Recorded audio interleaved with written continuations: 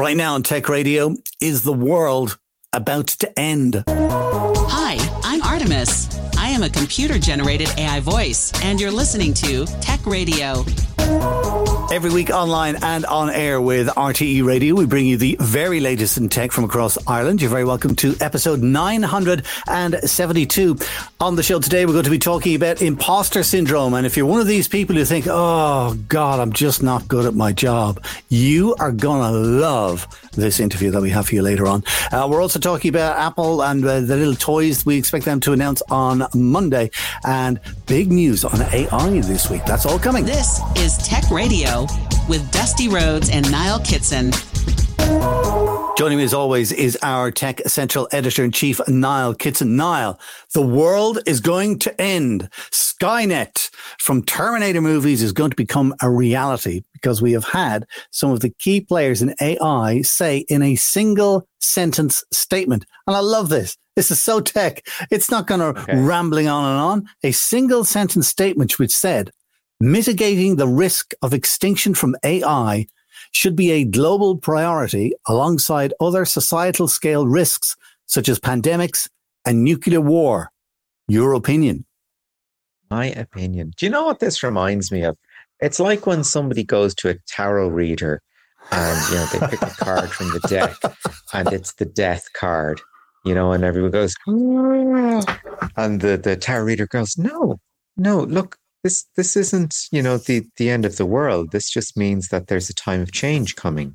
And sometimes it can be, quite negative, but sometimes it can be quite positive as well. And I think that's where we are with AI at the moment.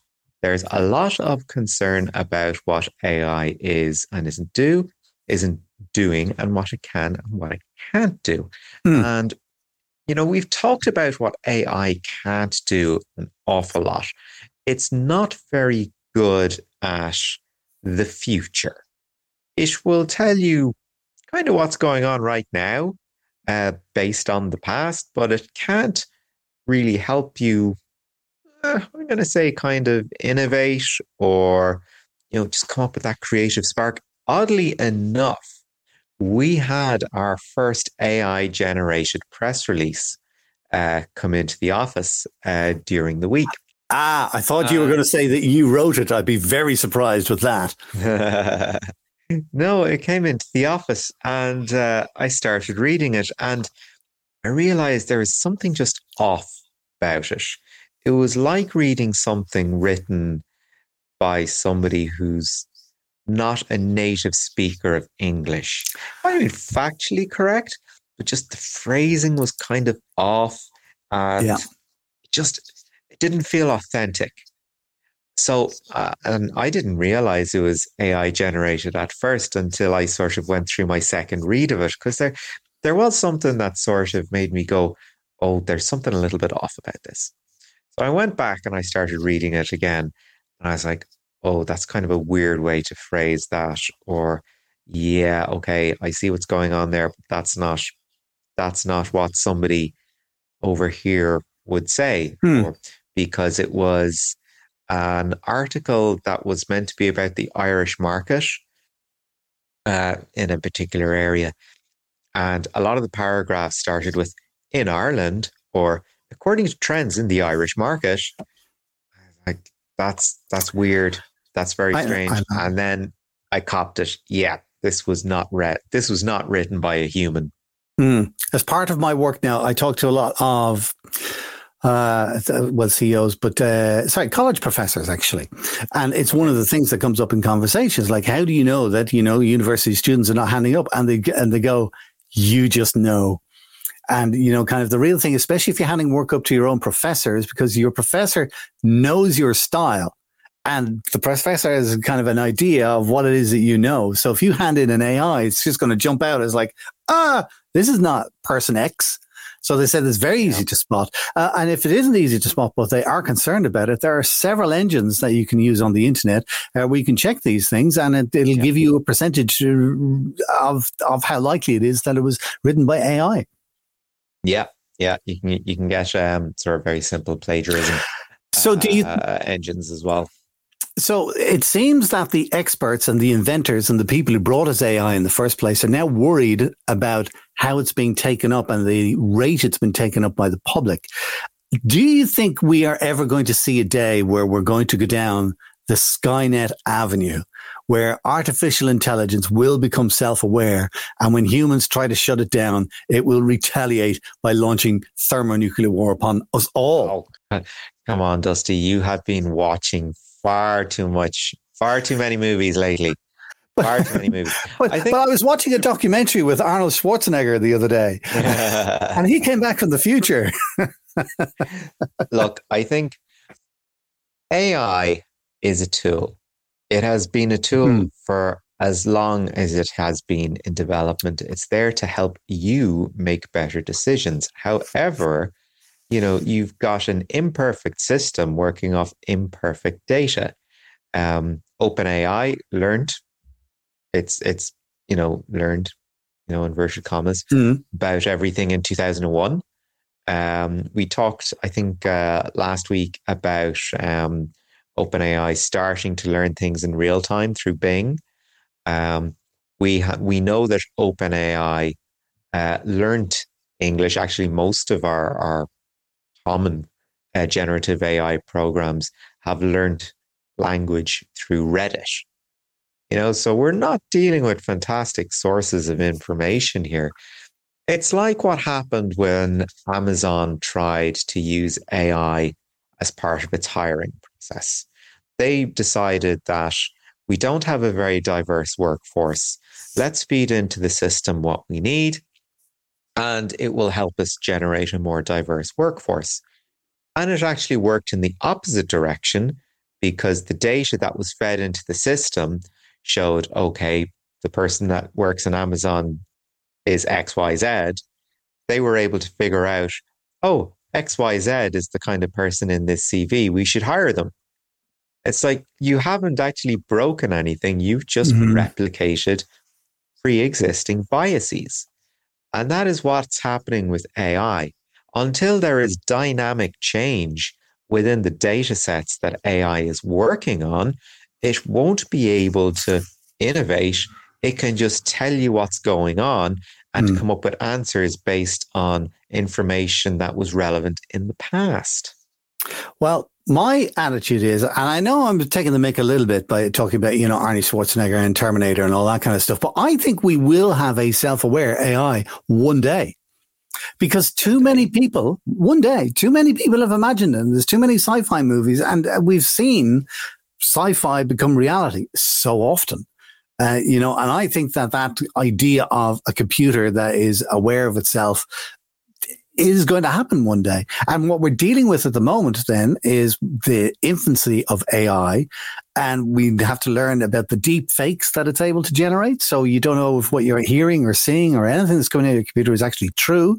And then there's automated disinformation, which are two great words put together. It's amazing, especially with the American election coming up, because if it's automated disinformation done by AI, it means it can all be personalized.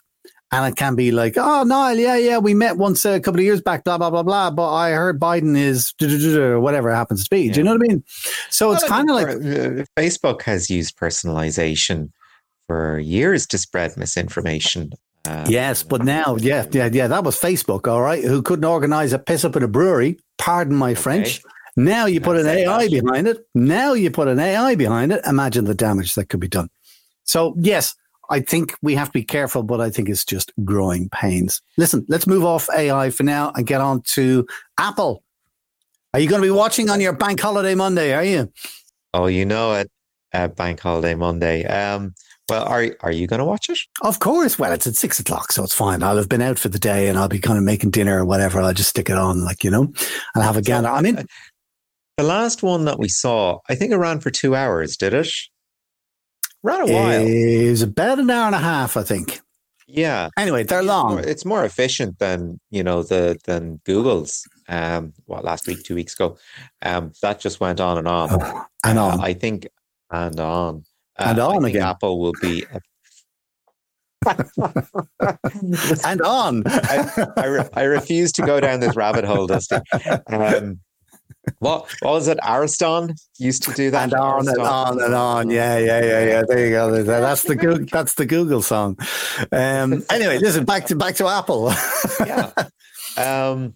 There are a couple of things that the world is excited to see from Apple. One of which is kind of, at last we're getting. Do you know what? In fairness, there are two things that are in the last bucket for me. One of which has been in development for years, and one of which is kind of when can I get my hands on this? Take my money immediately. Okay, I'm taking the second one where you will hand over all your money and your first child and second child even is the new MacBook Air. They're rumoring a 15-inch MacBook Air. Is that what you're after? 15-inch MacBook Air. That is, that was one of my red lines, really. I need a computer with a 15-inch screen in order because I use a lot of graphics. Yeah. So, it's very important that I have a fair bit of screen real estate. What am I about? Like the computer I am talking to you through has a 15-inch screen. It is wonderful. Very happy with it. And that's kind of become my default standard. Mightn't be, the most efficient thing if I'm out and about, but it's kind of what I need. So for there finally to be a 15-inch MacBook Air, because as we know, if you wanted a 15-inch Mac until recent times, you had to go with the Pro. The difference in price being a whole lot more. You could probably buy 3 MacBook Airs for the price of a MacBook Pro these days. I think maybe 2. Yeah. Because the MacBook Air has shot up in price. They used to be in and around $1,000, maybe $1,100, and now you're looking $1,500 plus. That's like a 40 to 50% jump in price for the Air, and that's for the 13-inch. So what's kind of horrifying me, and what we'll find out on Monday, is how much are they going to, if they launch this 15-inch MacBook Air, 2 things. One, I bet it's going to cost somewhere near $2,000. I was like, forget it. Absolutely forget it. No way. All right. And then the second thing, where I think it'll be a complete joke, is if the standard version comes with 8 gigs of RAM. 8 gigs of RAM is very rapidly becoming the minimum. You want to have 16 in there to make something kind of, spark along quite nicely. So if they don't put in 16 in a 15-inch MacBook Air, that'll be too immediate, like, bleh, not interested. Do you think it'll date it straight away? No, I don't think it, because they're always very popular anyway, so it'll do very well. There's no doubt about that. And the only thing that dates it was when they stop supporting it with their software. The minute they start doing that, then it just falls off a cliff. Yeah. Well, speaking of things falling off a cliff, due to lack of software support, we will have a new version of iOS, possibly. Yes. And I've heard, and I'll be interested to see this, is if they are going to do side loading, because you know how walled garden Apple are. Mm-hmm. But there was an EU regulation that came in that said you have to allow apps that are not on the App Store to be able to be installed on your phone because whatever. So I think that is going to be, I'm not going to say a feature. I don't think they're going to make a huge thing of it. I think it'll be something that'll be buried deep down in the, you can also install apps that are not available on the App Store. kind of a thing. Know what might happen, and this would be hilarious. Go on. Right? Steve Jobs will come back from heaven, will he? One more thing. You can sideload apps. Here's what I think would be hilarious, right? Apple will try to bury it in their announcement. Actually, this won't have a live audience, will it? It will, I think it will, yeah. Do you think it will? Yeah, okay. I think it will. If they have a live audience, right, they'll try and slip it out just at the side. We've got all this feature, including side loading and a better screen, something... they'll try and just slip it in there. Like, and as soon as people hear side loading, they'll just be like, there'll be proper Apple clapping and madness, craziness, and then we try to move on and hope nobody noticed. One thing a lot of people are kind of upset may not be featured is the new M3 processor. I'm not particularly bothered because, as we saw, the M1 was absolutely brilliant, but the M2 perfected it. All right. So the M2 is the one to get. The M3 is going to not be great anyway. it'll be the M4. So, but they're not likely to release that this time around. The other thing is, and it's probably more a thing for you. Well, actually, I was going to say for yourself, because you're a gamer, is the mixed reality headset. But I don't think it's going to be a gaming headset from anything I can hear. Well, here's a bit of trivia. This is a nice stat from Statista, who they track consumer trends and all that sort of thing. In the past 5 years, how many VR headsets would you expect it to have shipped? Not many. 10 million. Okay. Well, yeah, they're in fairness, they're doing better than that. Okay. 51 million VR headsets have been shipped in the last 5 years, of which in the last 5 years. Last 5 years, 65% of total sales were made in 2021, 2022, which were both the COVID years. Didn't we have fun? Yeah. So, I mean, that time is over. We have passed through it, thank goodness, and, touch wood and all that kind of thing. We are settling into, granted, a new norm, but will sales of VR headsets continue such a trend, an upward trend? No. I don't think so. There's nothing there that would make somebody like me go, okay, here we go. Now, Apple would not be releasing a VR or an extended reality headset because we're not sure what it is yet. It could be, VR, or it could be AR. It could be both. We don't know. If Apple are doing it, they're doing it their way. And if they're doing it their way, it's because they have some application out there that you're not using it for already, and that you will see it and go, now. They're good at that. That's what they're good at. We shall find out all on Bank Holiday Monday, 6:00 Irish time is when you can see that online. Ironically, probably on YouTube. Speaking of TV, two small little things before we get into our interview this week. Good news, bad news if you're a Star Trek fan. Good news being that Star Trek Strange New Worlds, I've watched it. It's very good. It's actually very, very good. All right. Much better than Picard. Paramount Plus have decided to put the entire first series of Star Trek Strange New Worlds on YouTube for free. All 10 episodes. Amazing. Ooh, I'm pretty excited about that. Yep. Okay. Bad news. Bad news. Bad news. I went looking for it and I can't find it. And I think it's probably America only. Oh, no, it's probably geo-blocked, do you think? Possibly.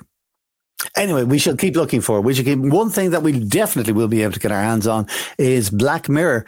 They are coming back with a new series on the 15th of June. Netflix, which we, most of us have anyway. Aaron Paul, Salma Hayek, Kate Mara as well. Some really great actors and actresses going to be taking part in that. That's coming on the 15th of June on Netflix. Right. That's it. News for this week. Niall, thank you very much. This is Tech Radio from TechCentral.ie. Get every episode of Tech Radio by clicking follow on your podcast player right now. Have you ever felt imposter syndrome? You know, when you feel like a fake in your own job and you think you're terrible, but in fact, you are actually brilliant. Jennifer Cox is security engineering manager with Tenable, and she had a chat with Niall Kitson about knowing your worth and how to get ahead in your career at a time when being seen at work is becoming a thing of the past. Jenny, one of the best pieces of advice I think people come across in their lives is to know your worth. And, in times gone past, that was a very easy thing to demonstrate. However, we are in post-COVID times. A lot of people work from home. The rules have very much changed. So how do you go about, either knowing or even better, demonstrating your worth? This is an interesting one because, like you say, since COVID, a lot of things have changed, and worth can mean different things to different people. So when we were all working from home with a moment's notice and raising our families in a different way that we were doing before, becoming teachers and carers and everything that we were, I think what a lot of people have learned is that worth is much more than just the salary that you're getting paid. And worth is the opportunity that is going to be made available to you. Your worth can also be around the opportunities that you can make available to the people that you love around you in your family, whether you're at home, whether you're in the office, whether it's an increase or a promotion. That need has changed for people now from what it was before. It's not as black and white. And for people to be able to understand what their worth is, there's a couple of things that they can do. So there's the assessment, there's the line you draw in the sand with regards, if X was to happen, how would I feel about it? And we'll come back to that. But when we talk about things like commercially understanding what your worth is, I always say to people, when you have an opportunity to talk to, recruitment companies about roles that exist that are either similar to yours or a step up from yours, take that opportunity. Don't worry about making your boss nervous, and don't worry about the fact that maybe you're not actually looking for a job somewhere else, but take that chance and have that conversation, because the price that you were paid to go into the market for your current job may have changed. And certainly since COVID, it's changed in a lot of industries. And the perks that you're going to get with that job will have changed also. Pre-COVID, work from home was almost not a thing for many companies. It was unusual. These days, it's become a deal breaker for a lot of people, because of the work-life balance that they have. Other perks like, health insurance might not have been considered a big deal, but post-COVID, with some people who may have themselves or other family members still suffering, that's important then too. And, there's lots of bits and pieces there that are important to people that you need to negotiate and need to be aware of. So have that conversation with the recruiter, talk about the roles, talk about what's on offer, and talk about what the value is there. Make a little note of it, put it to one side, and then when your review time comes around, that's something that you should be using at review time, or if that's a good while away, it's something that you should be taking back to your employer and having a conversation around that in your current place of work.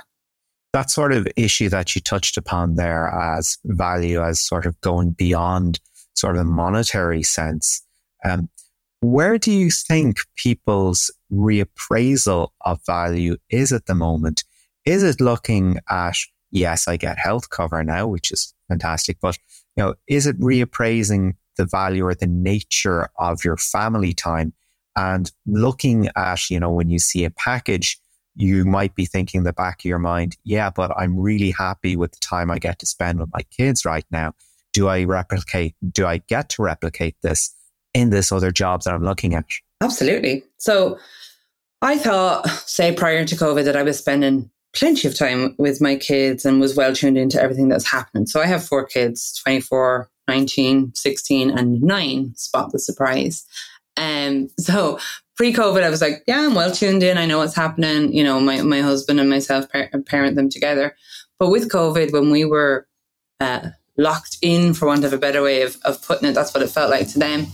I discovered with forced conversations at dinner tables that I wasn't as tuned into what was happening in their lives as I thought.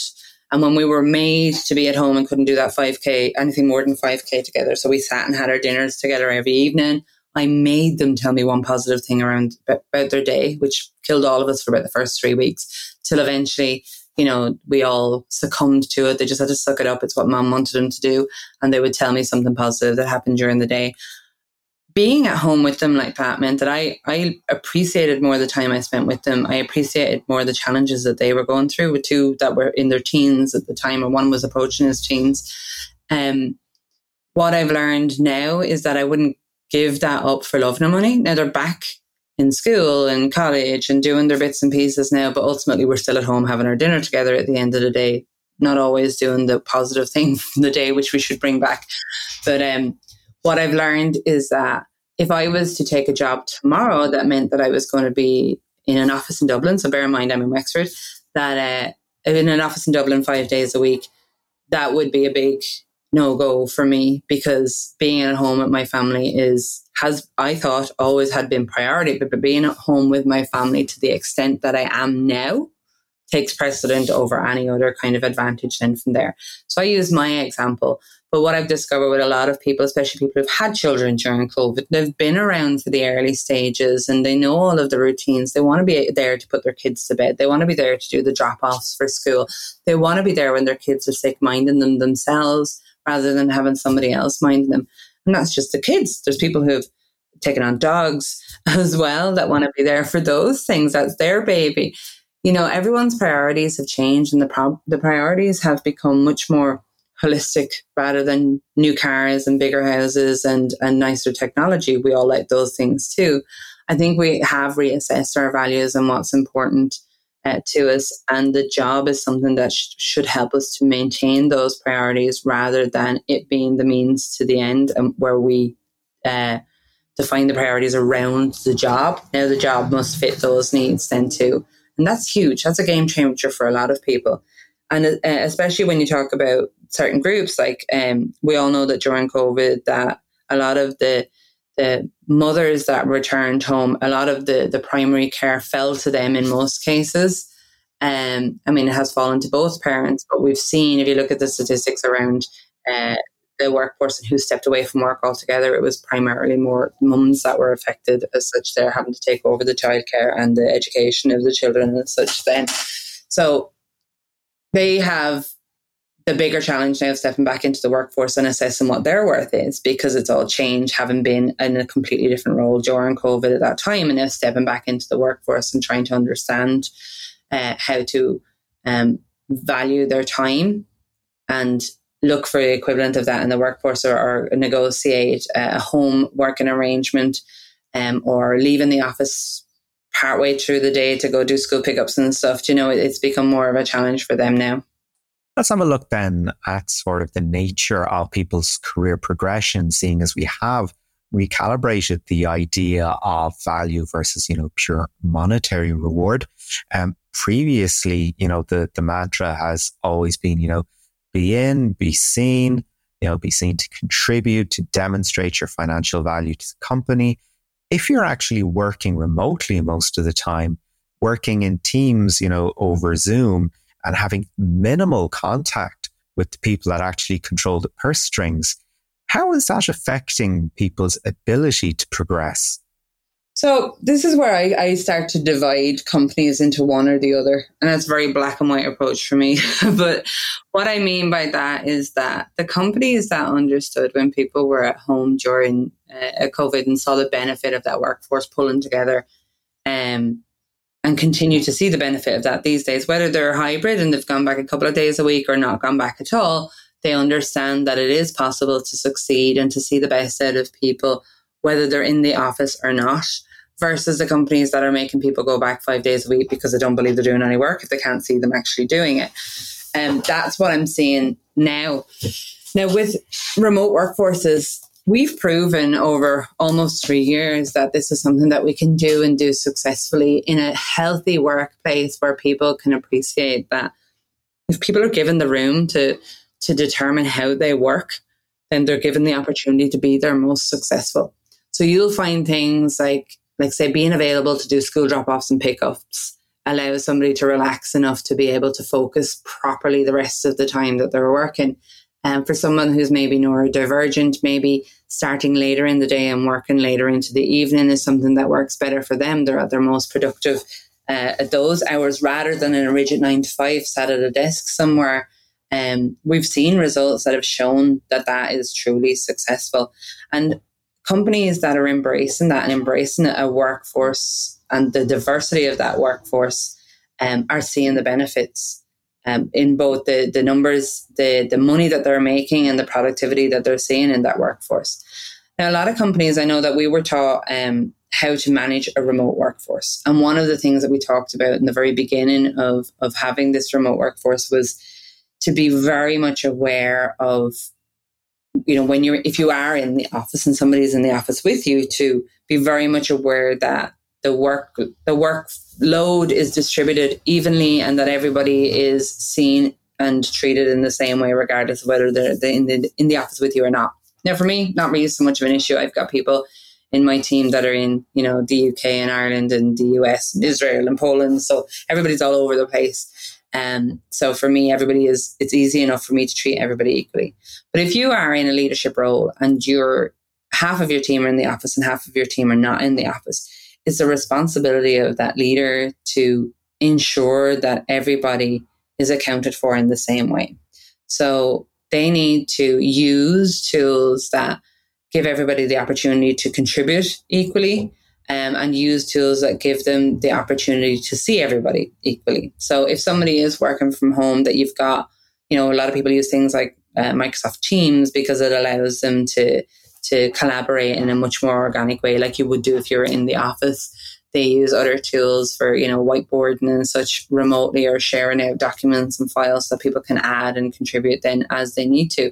All of those are tools that anyone in leadership is able to see and weigh the work equally. It doesn't mean that because somebody stood in front of them updating that file, it makes their work any more valuable than that. And in order for leadership to be